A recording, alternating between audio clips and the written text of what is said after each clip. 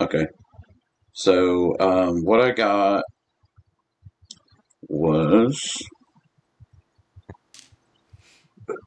I mean, I guess it's kind of on track, but 57% of technicians do not think that performance metrics, for example, efficiency, hours billed, rework, etc., are an accurate representation of their work. Interesting.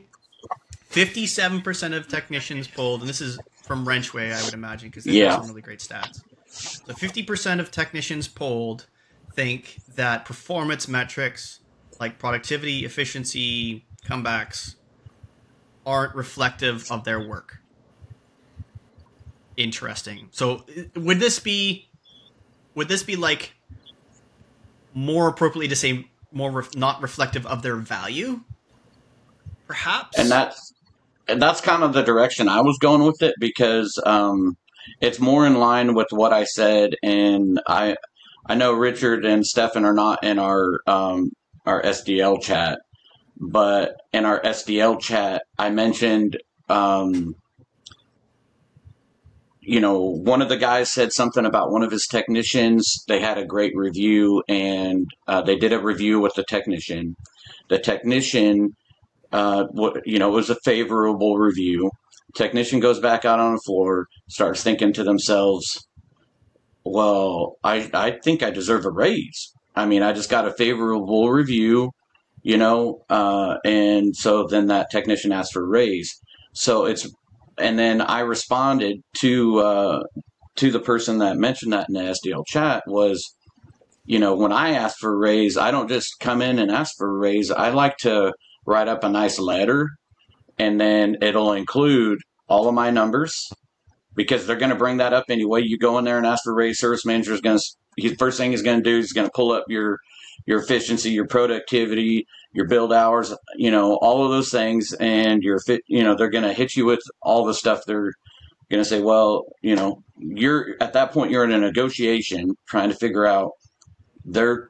I always feel like, and this may not be the case, but I always feel like service manager is doing his due diligence to not give you a raise, and it's your job to tell them why you deserve a raise, right? So I always put in all of that information right off the rip. I put on any extracurricular duties that I've done, any um, certifications I've got that quarter, anything like that, anything I feel like that could add to my case, and I just write it up in a letter and I shoot the email.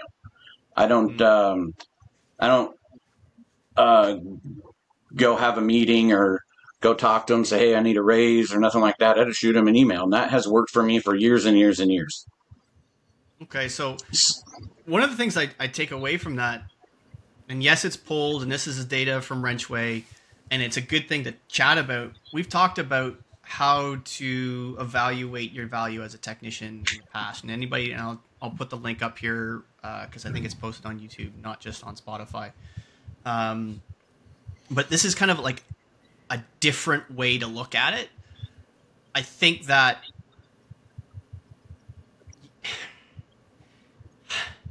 trying to describe this simply is a challenge because there's a couple things in there. One, as a technician, and more importantly, as a service leader, if a technician's coming to you for a raise, you're already losing because in all likelihood, if you're not prepared to give a raise during that chat, and you may not know it's coming, but if you're not prepared to give a raise during that chat, you got a 50-50 chance that you're going to get a notice slapped in your face, right? Or at least threatening notice, right? So that's why I preach to service leaders, you can't let technicians ask for a raise.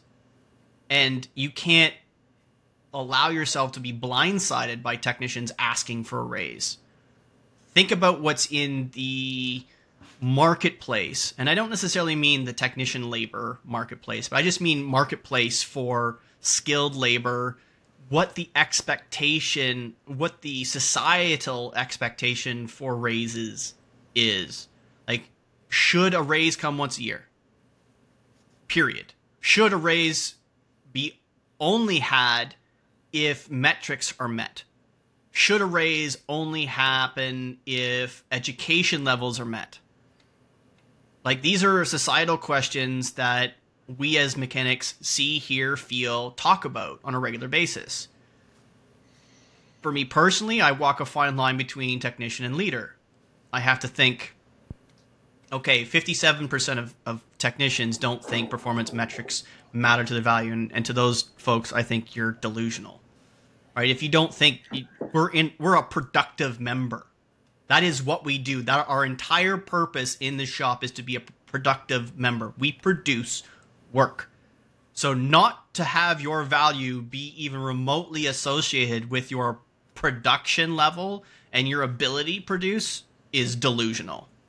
So anybody that answered on that saying yes, or however the question was asked, folks, you need to really self-reflect a bit.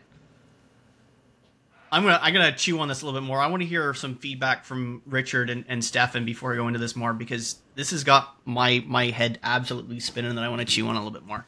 So Stefan, let me throw something else into you. So from a foreman position, junior technician comes to you and says, "Hey, I feel like I deserve a raise because I've been coming in and killing it for you. I come in and I work my ass off for you, yada, yada, yada," right? We've all got that spiel before. So you could have them, I feel like you could have them, "Hey, okay, well, put it all on paper for me. Go through, write me a letter for this said raise," right? Because sometimes I feel like I've been at the shop and I'm working and it's been a quarter, right? 4 months. I've been working 60 hours a week, 50 hours a week for months. And then I write that letter up and I don't see any progression other than I've just been working. And I'm like, oh, okay. So sometimes I write that letter out and I don't see where I'm worthy of another raise. So just add that into to your thought process. Stefan, what do you think? I mean, whenever I had that conversation, I always I would bring my little spreadsheet and I would basically talk about kind of a year-on-year review where if I increased my overall labor hours produced, given the weeks that you take off for vacation, that shows you an improvement year on year. Yes, you might be more efficient in the building, or maybe you're just working longer hours because flat rate gives you that flexibility to generate more hours. But I always looked at it as, well, if my comebacks are pretty good in terms of there's few and far between, and you're not costing the company a lot of money. And this is where it gets a little murky because, some shops do charge techs back for damaged parts if it's deliberate, or, guys will lose time here and there and they don't look like they're really productive because they just spent a day kind of dealing with a comeback of theirs that they didn't get paid on. So, removing that from the equation, I always looked at it as bringing more value to the company. So I would always be trying to add on more specialties from the Audi side, which is your high voltage technician. So now you can do the electric cars, getting your R8 stuff, and just kind of moving yourself up that ladder rung. And, management has to see the value in you as a person to give you that raise as well. If they say that they're going to waste their time and they're not really concerned with your future, and perhaps that's something you have to sell for them as well, is they got to know you're in for maybe a couple of years. You know what I mean? We're looking at an expansion at our new store, so we're going to have to add some personnel. And I brought it up that maybe we should be hiring for that store now 2 years in advance, so that when the store does open, we have people that are kind of up to speed with the expectation of what a new store is going to require, or essentially ask for of the staff. You're going to want to book more cars. You're going to have more business flowing through. So build your team ahead of time. But I think you just have to bring the value.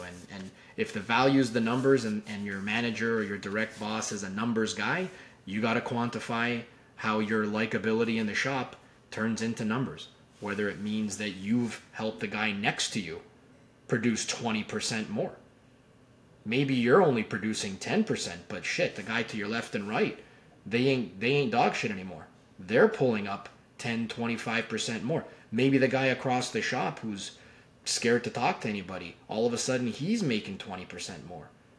And then you start looking at it like, if you just keep making the same amount of hours, but you can positively impact the shop as a whole to make more money, then isn't that completely part of the whole game here, is to just produce more for everybody. And that's kind of been my approach to being a foreman, is taking on the garbage that's going to stall a guy and have a guy make no money whatsoever and just completely crush him. But if each tech is making an extra hour or half an hour on the day for the shop, that more than covers my time, puts a little money in their pocket too. So again, you got to bring the numbers if the numbers are important. You got to be happy for the most part. There's guys that stay in the corner quiet all day, no one really bothers them, and they turn out tons of hours and they're productive, etc. Are they really part of the team? No, but that's okay. Some guys like to keep to themselves. And I think there's strength in many different approaches and in many different personalities in the shop, and finding that right blend, it's hard. And I've been in shops that were terrible, and I've been in shops that were really good. Same shop, just different people, different time. And I was in a different place in my career, so maybe my ears were a little more open, and maybe now they're a little more closed. So, I'm kind of forever learning that numbers aren't everything, because if everyone's coming into work upset, they're not making nearly as much as they could as if they were coming into work. This is a great point. This is a great point right there. Foreman, this is why I think it's such a dying art, so to speak, being shop foreman, because you're just as much morale as you are Mr. Fix-It, right? You're not necessarily just the person that takes on the shit, right? You're not necessarily the person that just helps the apprentices, or calling engineering because it's exorbitantly time consuming, or whatever the case may be. Your morale, right? If you can help with morale, there is so much more that can be made for both the technicians on the team as well as the business. Because as the surveys proved, that I continue to prove over and over and over again, the more content and happy a technician is, the so much more money that they make. And the question is, well, are they happy because they're making more money, or are they making more money because they're happy? Well, does it matter? Like, really, does it matter? It doesn't. It's cyclic. If you're happier, it's going to be easier for you to produce more money. And if you're making more money, it's easier to be happier, because life is easier when you're making more money.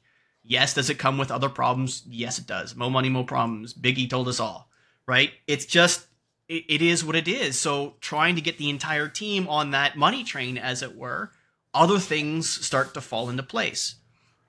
Richard, what say you, good sir? I'm kind of in line with you, like this 57% thing. I think technicians, like, yes, asking for a raise, you need to be able to, for one, you should have the confidence to walk in there and lay it all out, right? You should be able to walk it, like, especially if you know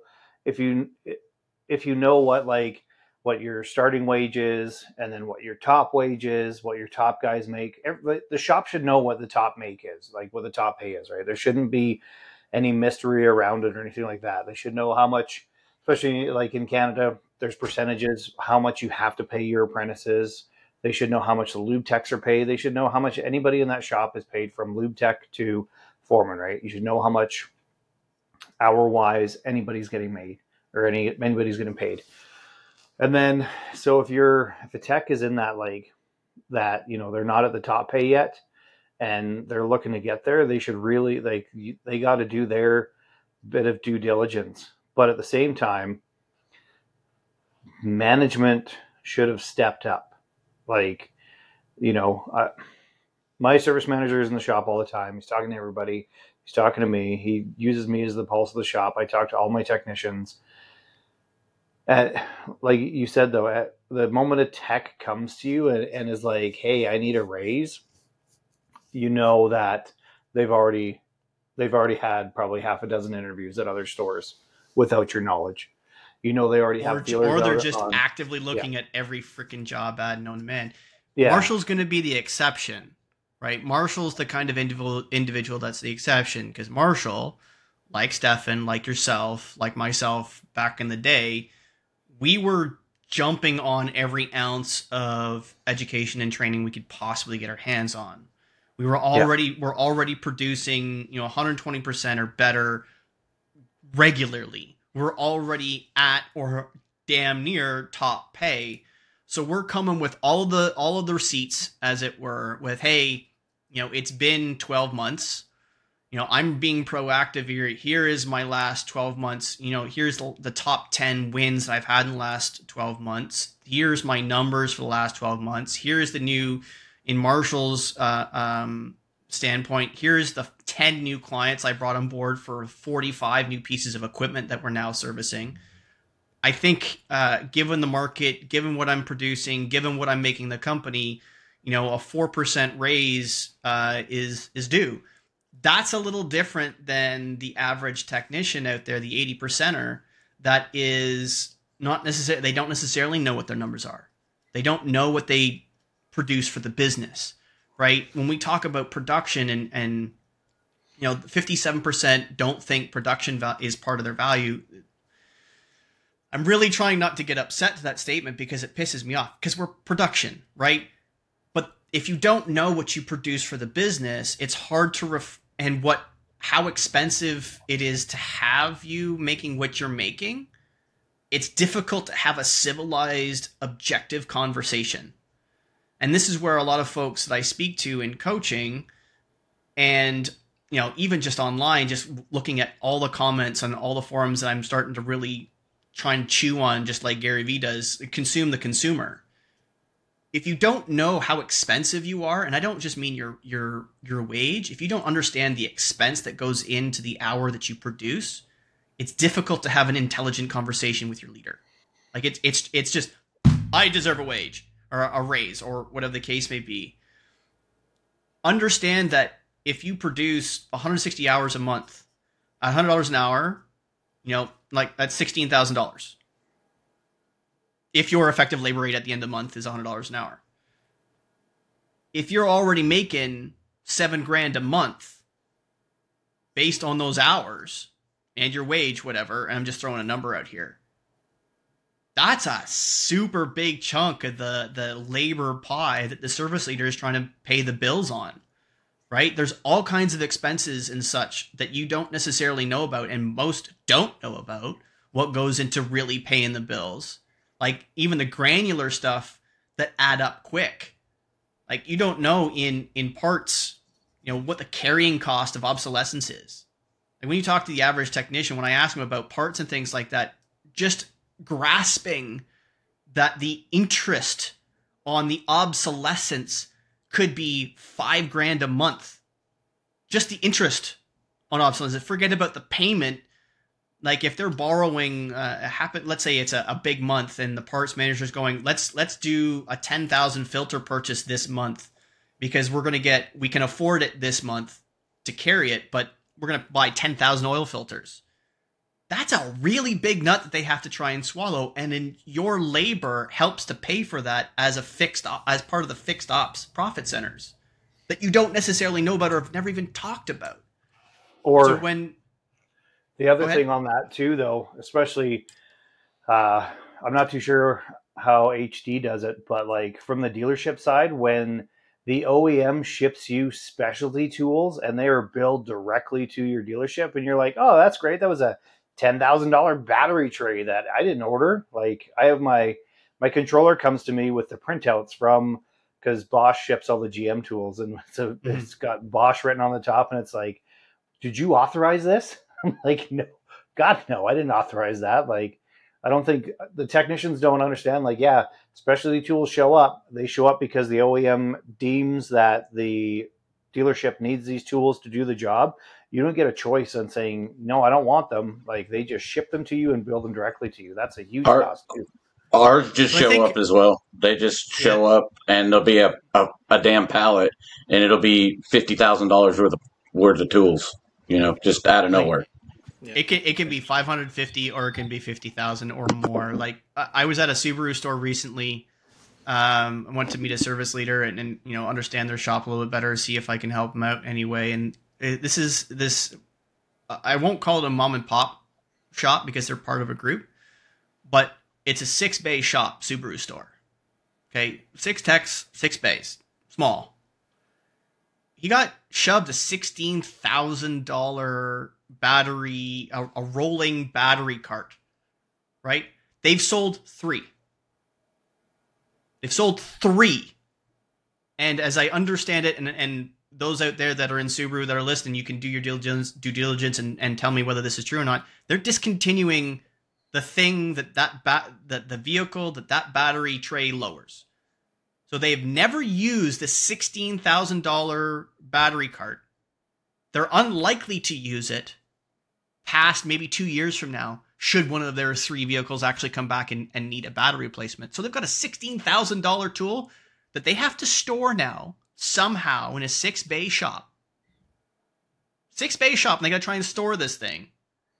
And they're never going to use it. So I think maybe part of this conversation when we're saying, you know, performance isn't part of the value, it is, but it's not the only thing that determines value. You've got, are you aware of what expenses are? Are you aware of all the things that you can help benefit the entire team? Like, do you understand parts enough to be relevant in conversations, right? And this is why we continue to preach journaling. Like, Stefan, Richard, and Marshall have all noted things that if you want to bring something up, write it down. And it's the stuff between the stuff, like I keep talking about. Like, Stefan mentioned, you know, the baymates are up 20% because of what you're doing to help them. Well, nobody might know that unless you write it down. It's like, hey, these 15 work orders in this past 45 days, I've helped James on, right? These 15 work orders in the last 45 days, I've helped Pete on, my baymates. Like, I've lost on those days, quote unquote, I've lost maybe an hour of my time on those days. I'm still productive. But both of those guys are now hitting 100% because we talk about it. So instead of 80% on 2 of them, you've helped 40% increase in productivity without losing productivity yourself. He's making them so much money, but you got to write it down so that you have contextual, relevant conversations on. Yep. Awesome. I asked our parts department for their for the software that they use to essentially book out parts and to look them up, and it ended up saving us 2 cars that would have had a different transmission fluid used during a service. So, you know, again, you can save money to the company too by preventing a problem from becoming a problem. A simple 1-letter change on a part number, and you're looking at the shape of the bottle, and you're looking at your baymate going, hey, dude, wrong fluid. It happens. It's fine. It's a mistake. But to a new guy, this is what parts gave me. Right. But you know what? It's fine. It's a misstep. It's a mistake. But that mistake could have been a incorrectly filled transmission, possibly damage to said transmission, and just a whole can of worms. So, you know, value is always in what you make, but also in what you save as well. So, you know, write it down. 100%. I think we all agree on that one. That's a great lead in, Marshall.